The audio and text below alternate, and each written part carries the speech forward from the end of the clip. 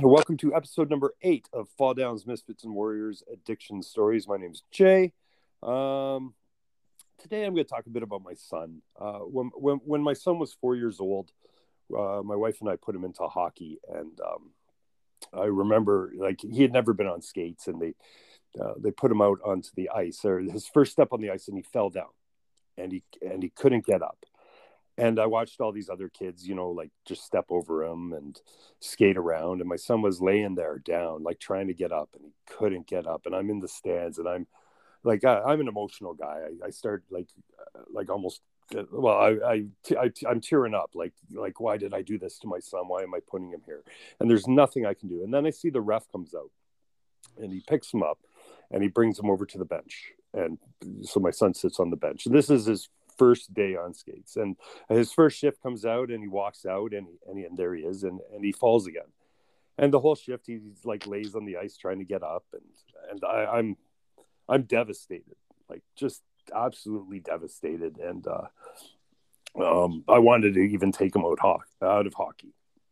And my son's 11 now, so this is quite some time ago.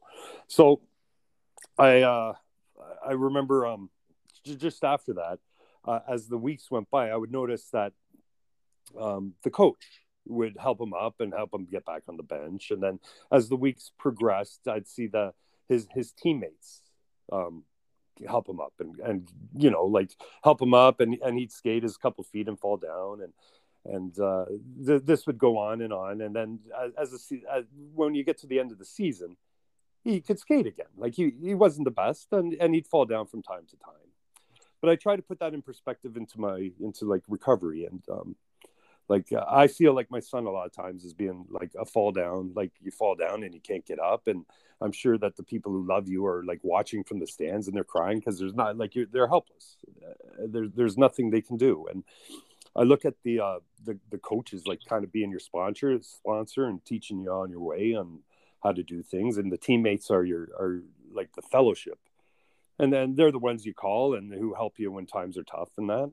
And you might fall down, you continue to fall down, but you as time goes, you learn how to get up again. And being on day 55, like I'm standing again. And the only thing I like, the ref I look at as someone's higher power, which I still have a problem with. I'm still looking for my ref, but hopefully one day I get there. And with that little story, I just want to introduce the amazing, lovely, wonderful Celeste Huntley. Hello, Celeste. Hello, Jay. Oh my God, I've missed that intro. Yeah, thank you. No, thank you. How are you? I'm good. How are you? I am doing just fine, actually. That's good. I know you're in school now. And today might have been a bit of a rough day for you. I know that as well. Yeah, today was school's going great. It's a little overwhelming. But this coming week, is my reading week, so it couldn't come soon enough. Actually, I think I just need some time to just kind of stop and regroup. But no, it's going really well, and I wrote a bunch of midterms. I haven't gotten any marks yet, but pretty sure I'm doing okay there. But yeah, today is a tough one. Today is 4-year anniversary of the loss of my husband, Yeah. my husband, and my girl's dad. And yeah, and it was realizing that it was that date, I guess, is it's funny because it feels like 4 years. Like it honestly feels like it was just yesterday. So I didn't think I'd be as emotional and as reflective as I turned out to be today. But you know what? We had an amazing day. I spent a big chunk of my day with my oldest daughter today, doing some running around and doing some errands. And tonight the girls wanted to make their dad's favorite meal for supper. Right. So we went to town and we bought steaks and meat, steak Neptune, and had a really amazing supper with my parents too. So we yeah, it was really good. So it was a good end to the day. And it's 10 o'clock here in Nova Scotia right now, so the day's over. I'm kind of glad to have it behind me now. But I mean, it's, you celebrate a life, but at the same time, it's you look back, and there is a lot of emotions. But I'll be happy that tomorrow's the 21st. One day at a time. One day at a time. Right. Right. Yeah, Celeste, I guess you can introduce our new guest. I Yeah. got to give a shout out to Danny O, who was featured in our third podcast, who actually helped us find this lovely new guest who we know absolutely nothing about Nothing other than about. a short little banter. Well, it's been a while. It's been a few weeks. And we've really wanted to have somebody on. So again, just like Jay said, we really don't know much about our next guest, but I had a few minutes to chat with her before the podcast started, and I think this is going to be an amazing story. So Kerry, welcome. Thank you for joining us. Hi, thanks for having me. Hi, Kerry. Hi, Jay. In regards to the long fancy name, we in Cree it means dark-haired, which is what Kerry means. Okay. So it's Irish, actually, Kerry, spelled like a boy, but it's called Cascatoo Wistaquan, and that means dark-haired in Cree. Cascatoo Wiskaquan. Yeah, Wistaquan, and it's the last name is Opoonechaw. Okay. Oh, wow. And it's also Cree, and it means iron body, which I guess I could just go into my story, like a little bit of my background for you then. Kerry, if you're ready, tell us your story. I sure will. I thank you for being here. I'm forever grateful to be sober. I'm very happy. I come from the Opoonechaw Seer family. My dad's a Seer. From Gordon's First Nations. Okay. It was home to a residential school that only went down in 1996, I believe. And my mother was an Opoonechaw, and she was also, her name was Clara Opoonechaw, and she is a residential school survivor. She also went to Gordon's residential school. My great Mushum, or grandpa, was Iron Body.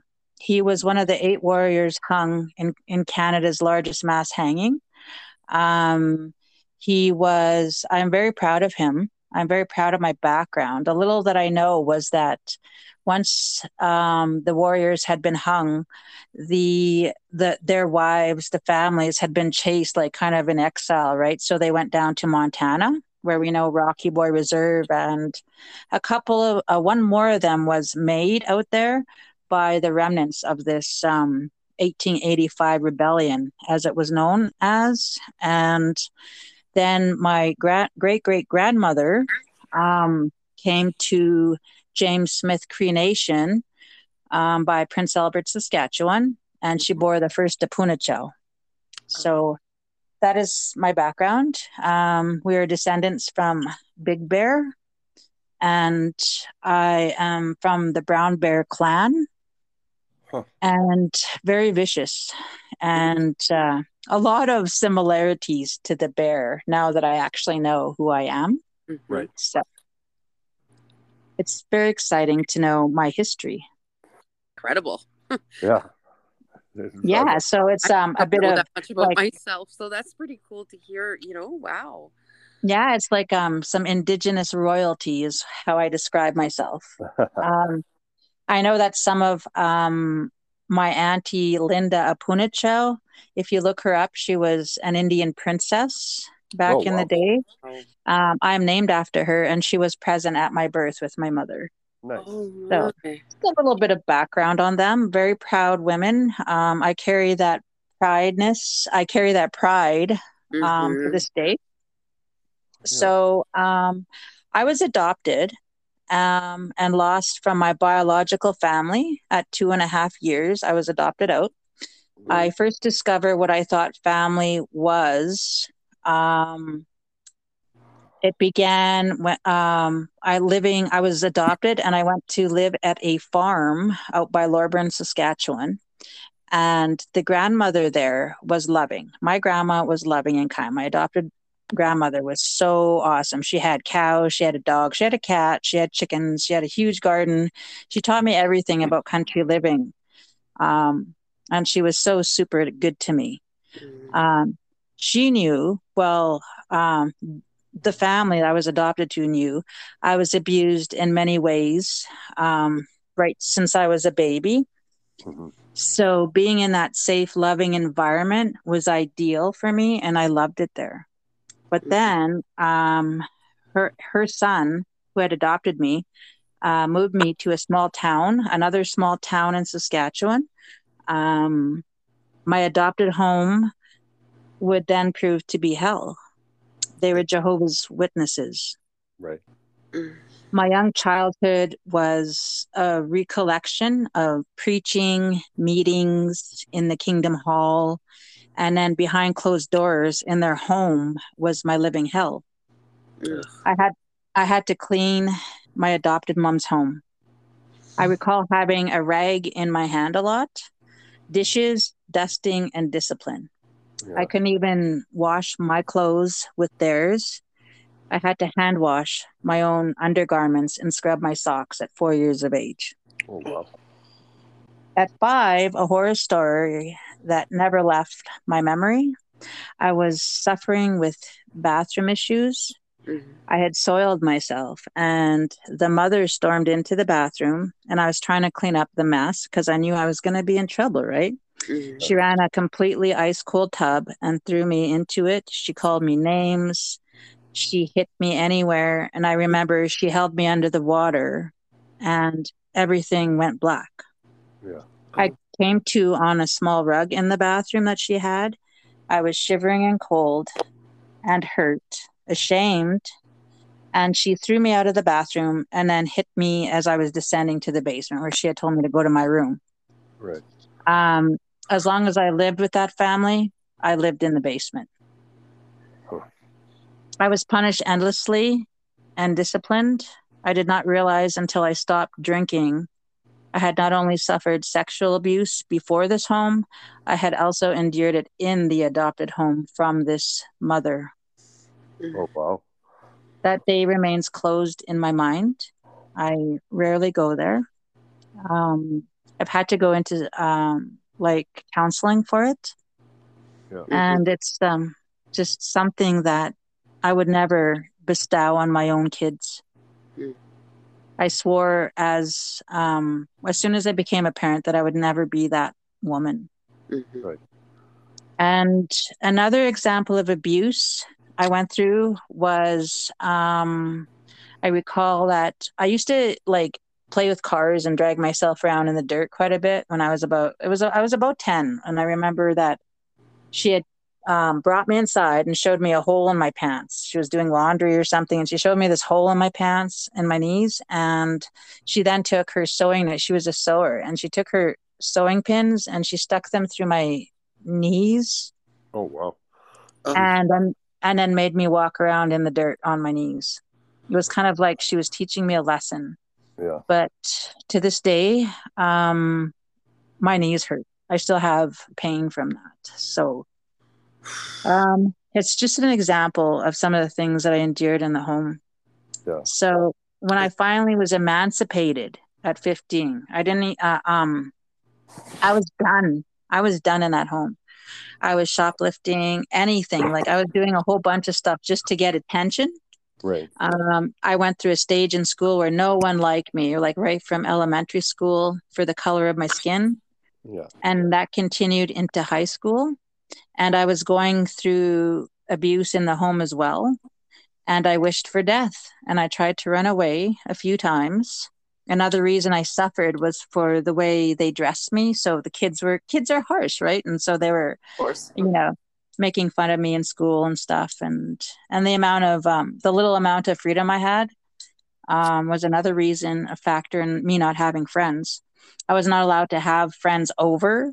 And I was told numerous years to not talk about the inside of our home, like what was going on inside there. I was warned, or else I'd come home to like, being spanked, I guess you could say. But my adopted father was away lots. So the abuse must have been obvious to him and the rest of the family because she tried to hide it, right?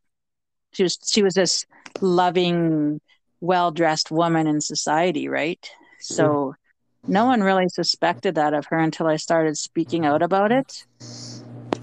So then my adopted father actually retaliated and mistreated his own children. I had a brother and sister in that home. Right. So there was like a lot of emotional abuse occurring in there. Wow. So the final blow was when she tried to hit me right on my back. I was about 15 and I grabbed her and I pushed her. And she told my father I tried to push her down the stairs. Like I was defending myself, right? Because I didn't want to get hurt anymore. So I ran away from school after school and I left to a friend's house and I went drinking that night. That was the first night I ever went drinking. I liked the way I felt, powerful, not sad. I then phoned a family friend, not associated with the Jehovah's Witnesses, and I asked if I could stay there until I established myself. And I stayed there about a year. And I am still in contact with her. I have deep appreciation because up to that point at 15, I had never celebrated Christmas, my birthdays, any holiday. It was all pagan to them.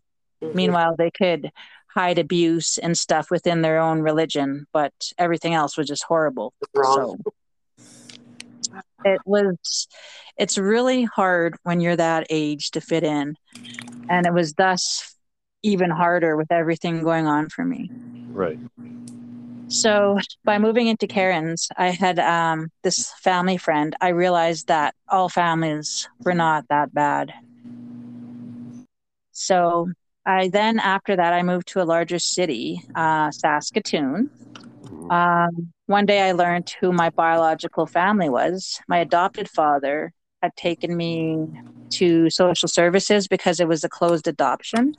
Right. So then they released some paperwork that they had on me. And then we went to FSIN because we had her name, my mother's name.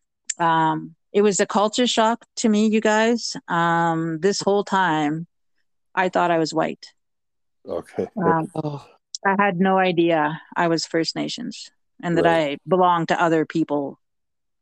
So my adopted dad, like I said, took me to social services, and then we went to FSIN, and we asked who my family was with this name, right? Yeah. And here I found out that day that I was from James Smith Cree Nation, and that my mother was living in Saskatoon as well, where I was. Wow. Yeah. So we did meet. It wasn't a storybook meeting. Right. She was an alcoholic. Yeah. What I didn't know was that she was also, like I had said before, a residential school survivor. Yeah. Right. So I went around with this ugly feeling that she lost me because she was a drunk, right? Like that's what was in my head. But little did I know, right? Yeah. So I slowly fell down that same rabbit hole. I drank when I could. I experimented with the harder drugs. I smoked weed and cigarettes like crazy. I became involved with my first boyfriend at 16, I think. And I started a life of poverty and alcoholic binges. We stole, we did break and enters, and we scammed. It was an endless addiction to whatever I could harm myself with. Yeah. So, and I went through a lot in that relationship. He cheated on me. He told me to drop out of school. And then later when we actually broke up, that I'd never get my education. I was dumb. And my 2 kids would be a prostitute and my son would be her John. Stuff like that. He emotionally abused me. And the final straw was when he assaulted me while I was pregnant. He held my face to a frying pan and said that he would fry my face like a pork chop. And then he let his own sister attack me when I was pregnant with our daughter. That's my second child. She said she would kick the Indian kid out of me and drag me around the yard by my hair while insulting me with racial slurs. Yeah. So I charged her. And that was my first introduction to actually using the legal system against someone else, right? So, and then the thing was that my ex allowed her to dominate our family, like our life. And I lived in constant fear of them. So I moved to another town with this guy where I endured a horrible car accident due to his brother drinking and driving. I was also drinking. but I ended up saving his life. I had to run a few miles. In Swift Current, there's a highway going, I think it's west. And I had to run down that highway in the middle of the night.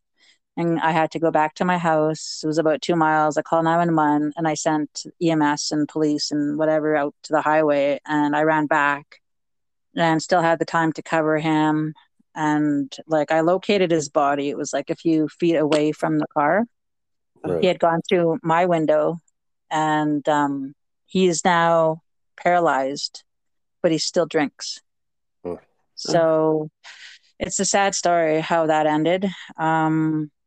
Another trigger for me, for like, for killing the pain, was I lost my firstborn when I was this is before our daughter. So I was probably 17.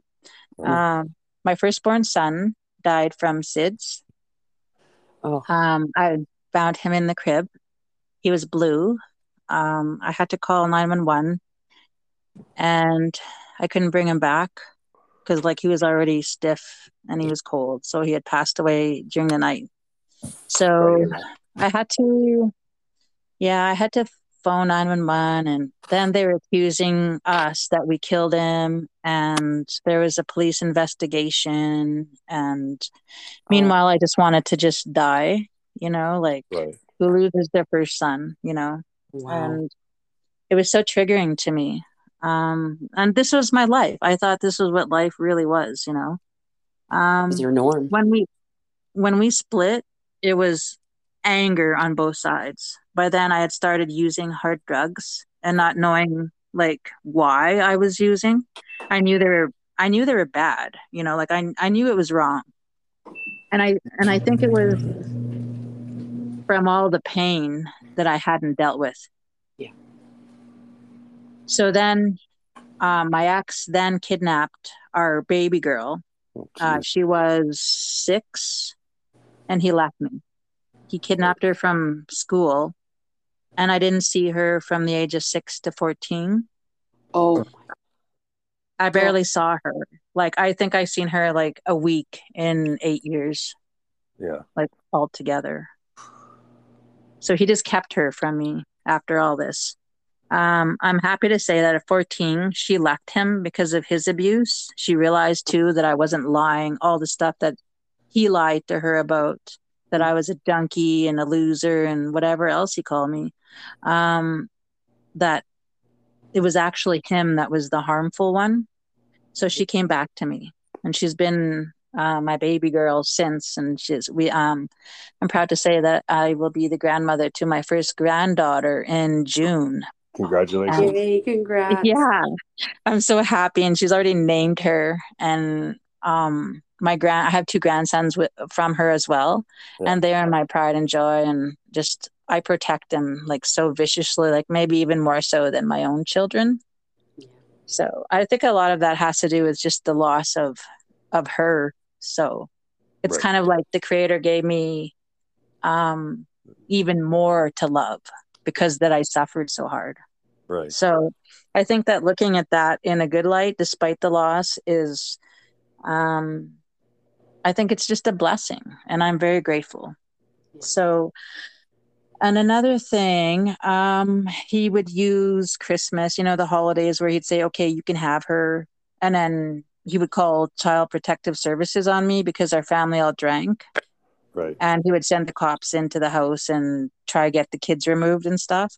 And this was like ongoing for years. He got my child tax taken away because he said I was scamming the government. I mean, I've lived in hell because of my first boyfriend ever. Like, I wasn't a person that was allowed to date in that religion. So I wasn't out there being promiscuous and running around with everyone. And to this day, I've only had actually 2 partners in my life that I've lived with and that I've had children with. So it's not like I go around trying to date, and I don't want that. It's scares the crap out of me. So, so anyways, I'm very happy that I have her, absolutely, in my life. So I lived in hell, I guess, basically for all those years. It was like she had died to me. So of course I went into drinking like crazy. but I still Yeah. love my third child that I had. It was not the dad's son.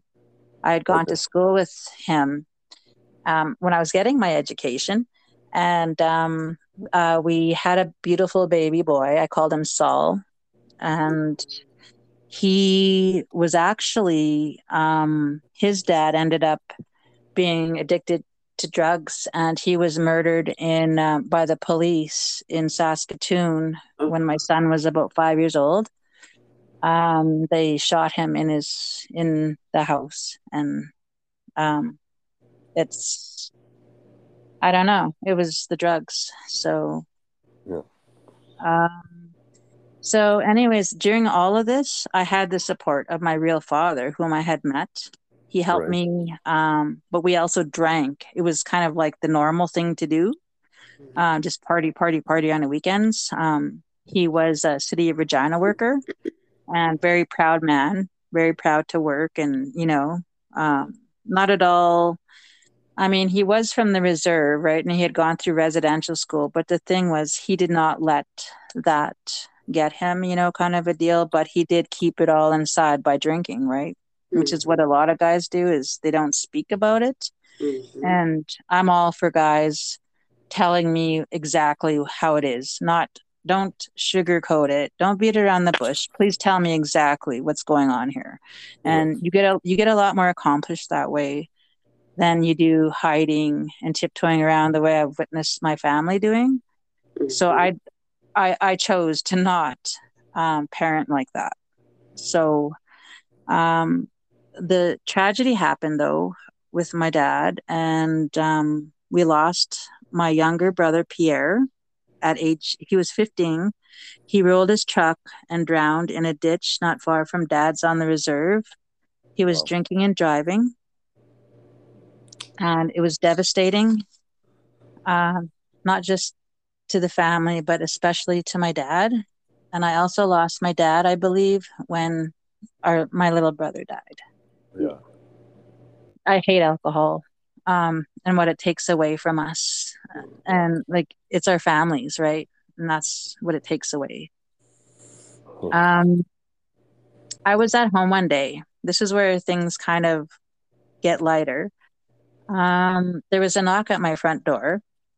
I opened it, and there was Errol Canistano from North of 60. It's a popular Canadian Indigenous show. They were running it on CBC, I think. It was, yeah.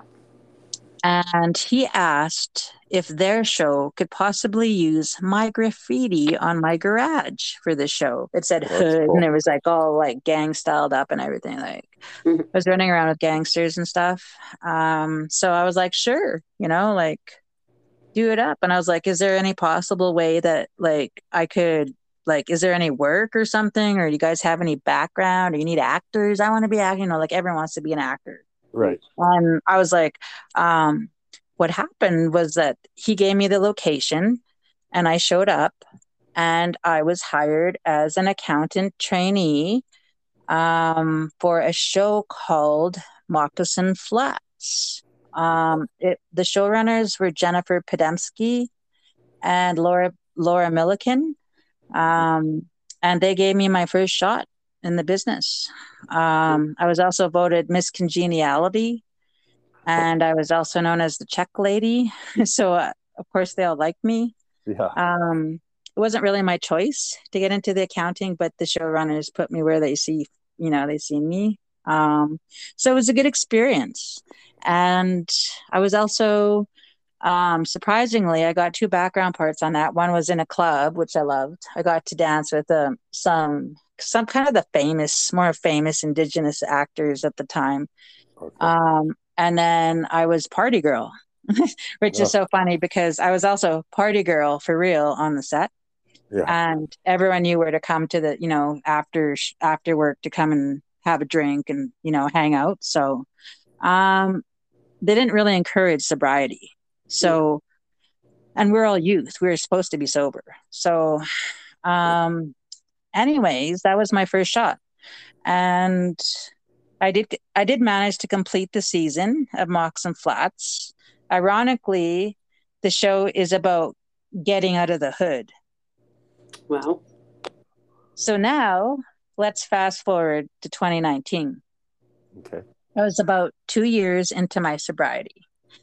The last straw for me was, like I said, I had mentioned previously, Guns N' Roses 2017 is my sobriety date in Regina.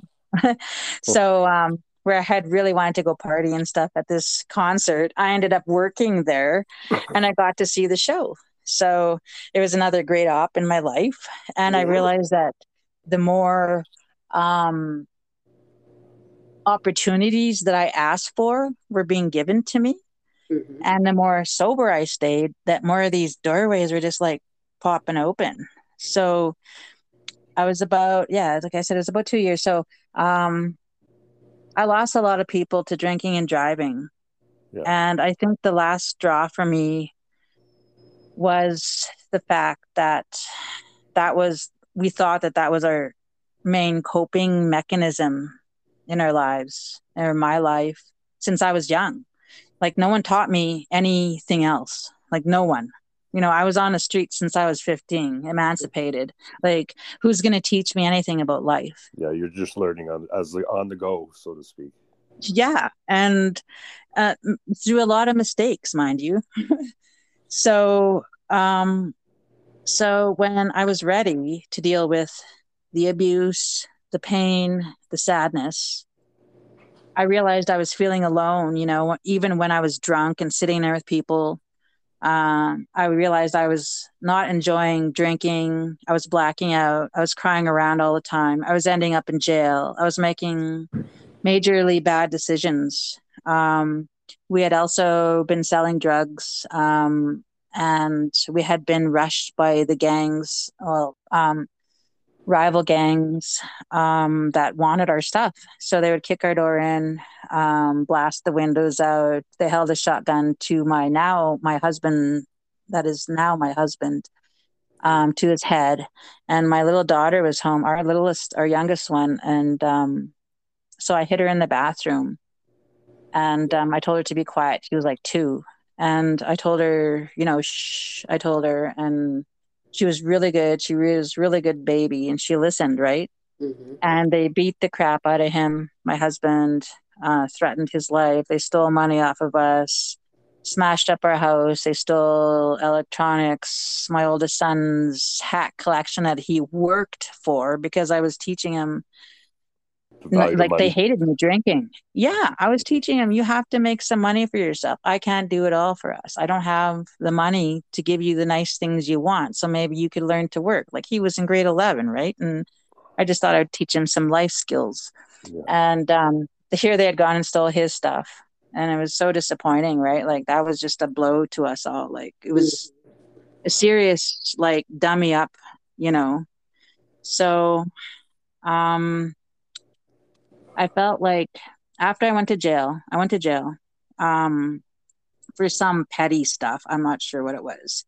But that's when I really woke up. The next day I felt so ashamed. It was like there was a light going off. My baby was like 2 and I had missed her so much. And so I knew I let her down. I let my son down. I let my whole family down. And at that time I was selling, I was seeing things like when I'd sober up and the next day, like DTs, or like I would, and I seen, I woke up and the room was extremely ice cold, and the bed there, around the bed, there was like all these things looking at me, and there were like shadows, and there was just a whole bunch of them. And I'm not sure if those are DTs or what, but I just got up and I went like tearing through that. And I went outside in the warm sun. It was summertime, I think. And I went outside, and that's when I prayed so hard because I was so afraid. And I asked our Creator to help me. That day I asked him, I said straight up, like, if I quit drinking and drugging, can you give me something that will fill my days other than my family, other than, like, I was asking beyond what I could handle, because I'd already done a good job with my family. Like, my kids had graduated from school. I have 2 grown kids. One's 21, one's 23. Right. And I just asked for something better. You know, I just like wishing and wishing. I was like, can I please have another shot at life? Like, I'm in my 30s. I was in my 30s at the time, you know, like I felt like I had already lost life, you know? Mm-hmm. So I then went to two AA meetings, just two. I found them to be repetitive and preachy. And because I barely had any faith, right? Like after being in that religion, I did not reach out to any religion, any belief. I had nothing going on with me, right?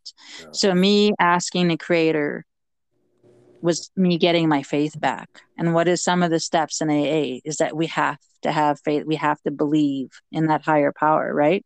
Right. So I remained sober. Did my life improve? I would say drastically, because first off, truth was faced when I became sober. And at Right. first, it's really embarrassing, right? It'll make you. I seen a video of myself hammered out and hanging onto this bench. Like I was sitting on a bench with three good legs, and one of the legs was busted off, and I was still sitting on that side somehow with my drink balancing. Yeah. And when I seen myself talking and slurring around, and my kids gave me this video, and I was so embarrassed. I was like, that's me. I was like, this is how you see me when I'm Yeah. doing this. And it was like a slap to my face. And I realized that truth was like the way I was acting was selfish. And Yeah. I was not only selfish to my kids, but to my whole family, and ignorant as well. And so I realized I had so much to live cleanly for, Mm-hmm. and that I still had life and life to give. And like I said, I was embarrassed that I had to show my loved ones that I was sorry. Right. So I started apologizing to my family. That was some of my first steps. And like I got some really weird reactions, like, what for? You know, like it was all a normal thing that I Yeah. had taught them. And so when they started realizing not everyone goes through this, oh, I don't have to hide around because my mom's drunk. Like now my mom's sober. You can come over. It's cool, you know, and life changed. It started opening up the doors for my family. Mm-hmm. So I realized that the person inside of me still existed, but there was all these like open sores everywhere, you know? So I had to start like healing those sores. Yeah. So I began speaking out for my stolen sisters. I have to relate an incident that happened to me while I was drinking. This happened in about 2016, Okay. about a year before I quit drinking. It was also a trigger to me. I had gone to my niece's house in Regina. She lived on a good part of the city, right? Not in the hood or nothing. It was about 3 a.m. I had asked for a cab ride home, and the cab came, right, circled around. I'm actually writing a like a short movie about this. Mm-hmm. I call it Lost Bear. And I'm going to get it. We're going to probably shoot it by this summer. Cool. But Ooh. yeah, so anyways, so this cab came, and we started going home. I got in the front seat, and I never do that. Like when I'm sober, I'm always in the back seat. I've always been scared of, I don't know, being stolen, like being taken. Mm-hmm. I don't know Yeah. why. It's always been a thing with me. And I've always carried straps with me, I guess, maybe just the lifestyle I led. But that night I didn't have one, and I was intoxicated. Like, so when I got in there, I remember I was just staring at the floor, minding my own. It was It was the middle of winter. I can remember that much. And so we started going like down this one road, and then we hit the freeway, and then you go towards the hood where I was living. You're supposed to turn left. And first he missed the first turn off, then he missed another turn off, and then all of a sudden we're not even in my area, right? So and I said, "Hey guy, we're like, where are you taking me?" I was like, this is not my way home. And he was silent, like he didn't say nothing to me, he was ignoring me. And then I told him, "Hey," I said, "Where are you taking me?" And at that point, that's when I kind of like snapped out of that drunken stage. And then I started having like actual fearful thoughts. I was like, what is going on? I'm in danger. Right. And I told him, "You got to take me home." And he just, he said, "Look, there's your home, right? We're still on the freeway." And he's like, "Look, there's your home." And I turned to look, and I was like, "No, this isn't." And he's just like smashed me right in the side of my temple on my left side of my head. And he hit me again. And like he was trying to knock me out. And I was like, "It's going to take a lot more than that, buddy," I told him, or something like that. Yeah. And I was screaming at him, like, "What the F are you doing?" And by that time I started like freaking out, and I was like, "Okay, you have to take me home." I said, "These people know that I'm gone from their home. My husband called this cab and he wants me home. He knows." He said, "Nope." That guy told me, "Nope, no one will miss you." He goes, "No one is going to miss you." And he was trying to, I guess, just really break my spirit, like make me as hurt as he could. We had turned off to the airport road in Regina, and you know what? I decided at that point that I wasn't going to go anywhere with anybody, and my street senses kicked in. Sobriety picked up a little bit, and I grabbed the steering wheel, and I was like, "I'd rather die, Yeah. like crashing the car than I would go with this fool." So I started like grabbing the steering wheel, and he was trying to like beat my arms and stuff so that I wouldn't touch the steering wheel, but I still did it. And I was like pushing his face and trying to scratch him and like fight him. And the car did, like the car went all over the road, and then he stopped. Right. And he must have figured like, holy crap, if she's going to give me this much trouble, I better just take her home. So he took me home. Huh. And Wow. I still had to pay for that cab. Jeez. And I got out of the cab, and I'm just like crying. And my husband like just thought I was just, being a drunk and crying. And he didn't realize until I sobered up the next day what had happened. Right. And I reported it to the police. And the first question they had asked me was I drunk? Right. So I hung up the phone. Yeah. And then I also tried to report it to the cab company, and they told me that they erase their meters, or they erase the like who phones in. So they had erased it, and there was no record of who was driving that night. Oh wow, yeah. So they're full of shit. Yeah. And so I've been telling this story. This is when I finally got like the gonads to start speaking out. I was like, you know what? This is BS. I was like, is this happening to other people? And then that kind of opened my eyes up to the MMIP, that there was better things in gangs to hang out with, and that the gangs are probably some of the reasons that our sisters and brothers were going missing. And I spoke at my first rally for the missing and murdered. I think it was in 2020. And I related my story. I was scared. I was so scared to tell people this because I thought, no one's going to believe me, because like the cops didn't even believe me. Yeah. But that day I called out the cops in front of the legislative building in Regina. And I said that they needed to start actually caring about where we were going and the stories that we were trying to tell them, that they shouldn't be judging us whether or not we're drinking. I said, I did take a cab home for my own safety. I said, like, how was this not? And it was never, ever looked into. like ever. So I realized then that we needed to start speaking up more for our lost brothers and sisters. And that is one of my activism goals is I'm never going to stop speaking about this until I pass away. So until you're heard.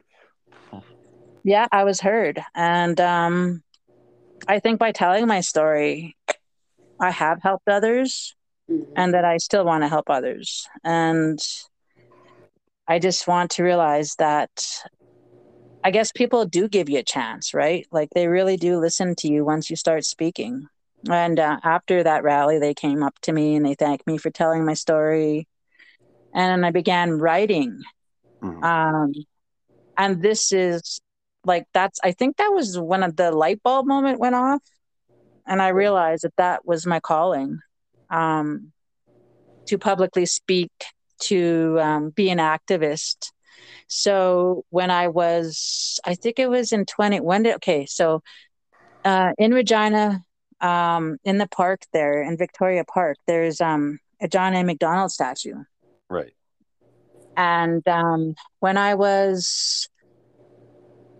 decided that because I learned my history about my grandfather being hung, it was actually under the order of John A. Macdonald.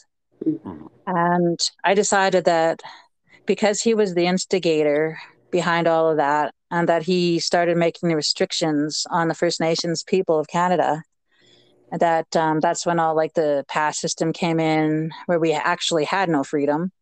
Also, when we went to there's so much things from this story that I could just go on, but the main part was that he started residential schools. Right.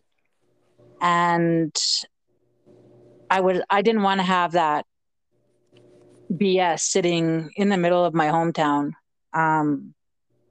where people walk by it all the time. So I started rallying. I stayed at the statue for 2 weeks. I had written up a formal petition. I received like 2,500 signatures, and I then went to the city and we had a meeting. I had the backing of the University of Regina, and then I had the arts community back me up. I had the health community back me up. Yeah. I had the city of Regina's attention. And not only one mayor, but two mayors, because the one mayor finished his term and then the next one came in. And she was the one that finally agreed to get that statue removed. She gave me permission and they took it down. And that was a victory for me because of the pain that he caused my family and many families. Sorry. No, go ahead. I was just going to say, like, one of the really sad thing that you said during this was that your mother was a residence school survivor, which is like one of those things you like would never have heard a couple of years ago. As far as it might be my ignorance, but I never heard anything poorly about residence schools until recently, since they found like a whole bunch of bodies out in BC, and they continue to find them all over Canada. Never mind. Yeah, and my mom, she wouldn't have made it either.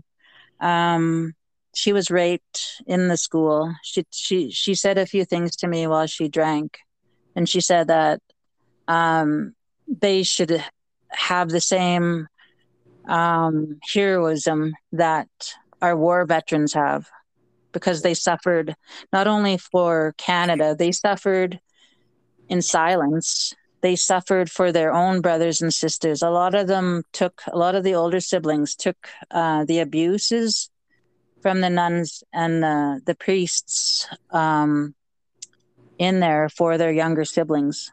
Yeah. She was one of them, and she suffered horribly. She said that there was girls having babies and they would just take that baby and chuck it. You wouldn't know where the baby went. And then the girl would be sitting in class on Monday. So that's terrible. And under Gordon's, they found baby bodies while they were excavating the site and tearing it down. Yeah.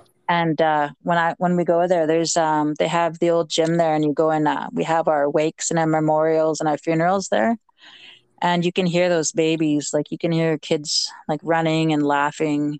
It gives me the chills to say that because they're still there. Those little babies are still there. Yeah. And also, my father was in residential school. And my three uncles, and then like I had said, my mom and her sisters and brothers were all in there, and not one of them talk about it to this day. It's just too hard for them. So, and then another term I learned from all of this was that I am an intergenerational survivor, because I was scooped from my mother as well. She was taken from her mother, and my daughter was taken from me. Yeah, so like people tell us to get over it, and that hurt the most. You should hear how I tell them off. It's not at all in this calm voice. Yeah. So Kerry, how long are you sober now? Sober and clean, if you don't mind me asking. Off of hard drugs, it's been about 7 years. It's been since 2017 I've been sober. Since Guns N' Roses, yeah. Guns N' Roses. And then I recently just quit smoking weed, which was a big one. I quit smoking numerous times. Right. It's I'm always like, if something horrible happens, at least it's just a cigarette now. It's not like the bottle of vodka or the cooler or whatever else I have to go out and grab. So when you say recently, you don't mean like an hour ago. No. Recently for weed, it's been about a week. Oh yeah, that's good. Yeah, it's been it's really good. My lungs are doing a lot better. I'm happy now. I was really grouchy for a while, the first few days. I slept lots. And like a lot of people don't think that is a problem, but it is. It's actually expensive, and it's a crutch. Yeah. Right. No. So I recommend anyone to quit smoking that, and you're going to have a lot more money in your pocket as well. Yeah. And you might get healthy. I don't know. I never think about the health part. I usually just think about the money, and because I've been poor my whole life, right? So poverty has made me become a workaholic. And like, because I filled all my hours before with drinking or drugging or getting those, acquiring them. Now it's making sure that I have food, and like my biggest fear is not having a home to live in or food to eat for my family. Yeah. Just normal stuff, and I find I don't know how we'd be doing it if I was hammered out. Like, I really don't know. Yeah. I just like to say that I got my last chance. I've gotten a lot of them, it seems, since I've asked the creator. This year, I am going to return to Secret History of the Wild West Season 2. I will be working as a production coordinator trainee. Wow. Yeah. My boss is Julian Black Antelope.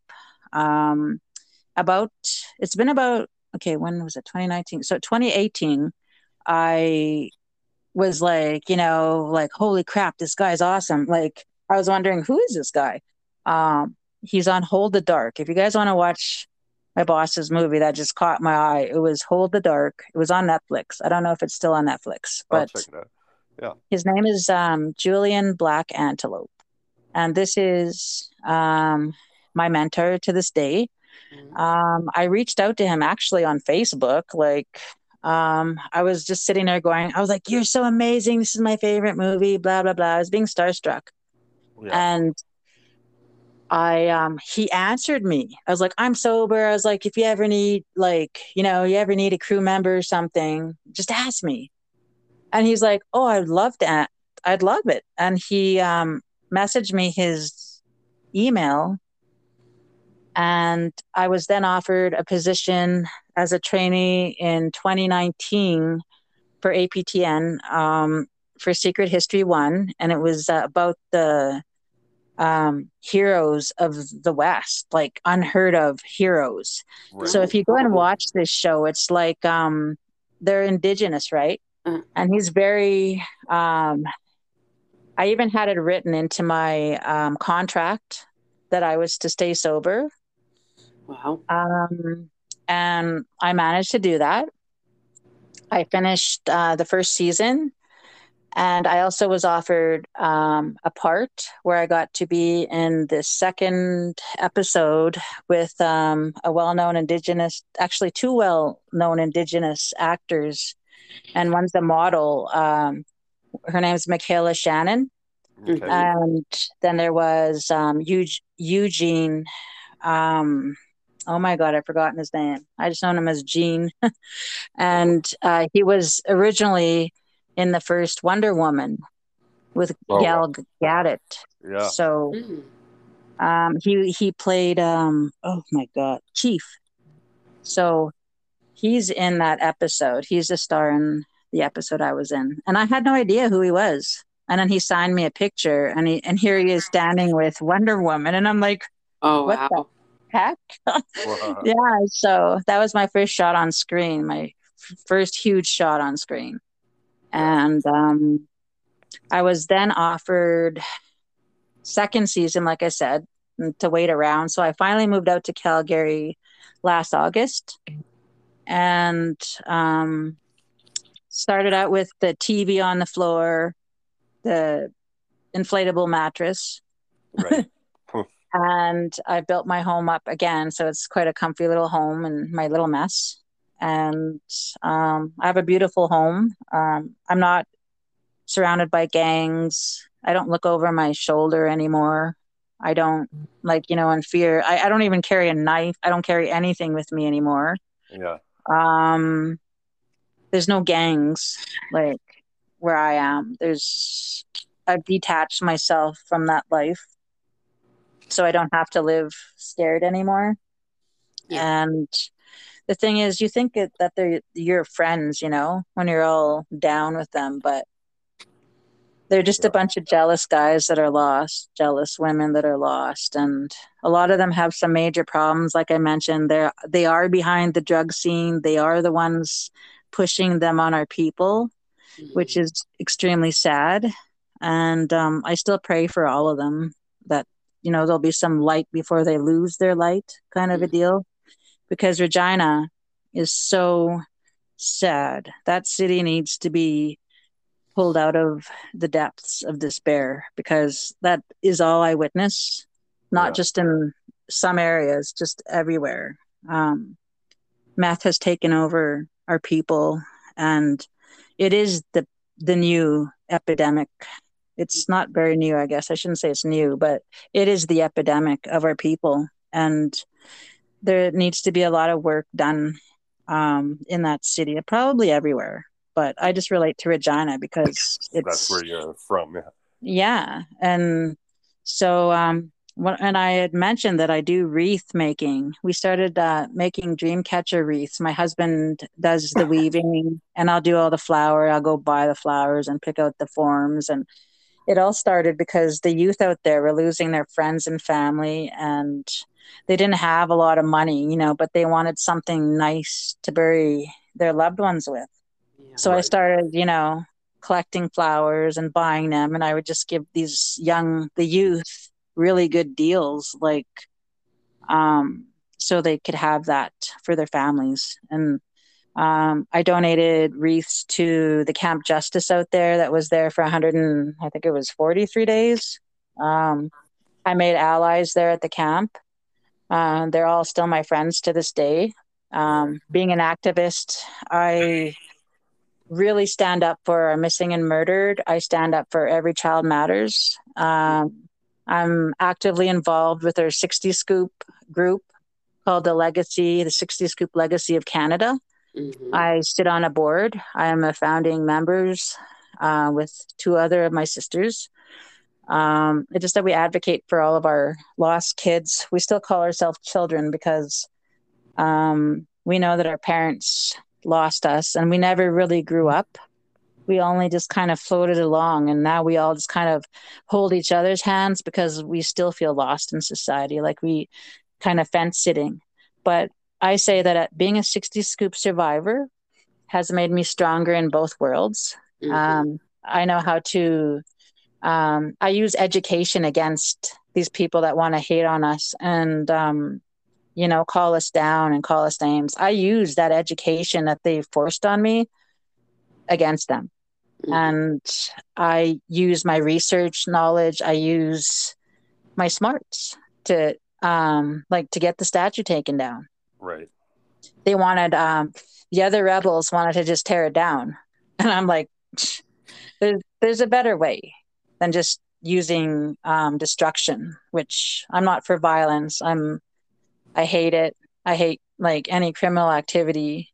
And I advocate for the right way to deal with government authorities and the police and the welfare system. So being an advocate and a strong one, my friends regularly refer to me as their strong advocate sister. And I'm very proud of the work that I do. Recently, I was asked to be a narrator. So I finally got paid for talking. Oh, nice. Yeah, So they really, gave me see, this is all stuff that never could have happened unless you got sober for the most part, right? Exactly. I think you might have found your calling for the most part. It's been an incredible story, Kerry. Thank you so much. Thank you so much for having me. Yes, thank you, Kerry. Yeah, this is pretty amazing. You've really overcome a lot of stuff, especially from your childhood, and to hear how you've progressed since Guns N' Roses, since you're Welcome to the Jungle. It's been quite amazing. I love it. I love telling the story, and I plan to never stop. Awesome. Thanks again, Kerry. It's so nice meeting you. We'll chat for a little after I end this, which will be in a couple seconds. And I just want to thank everyone who continues to listen or listens. Just hit the follow button and give us a rating. If it's under 5 stars, then don't give us a rating. Don't bother. Anyways, now a word from our sponsors. I'm just kidding. We don't have any.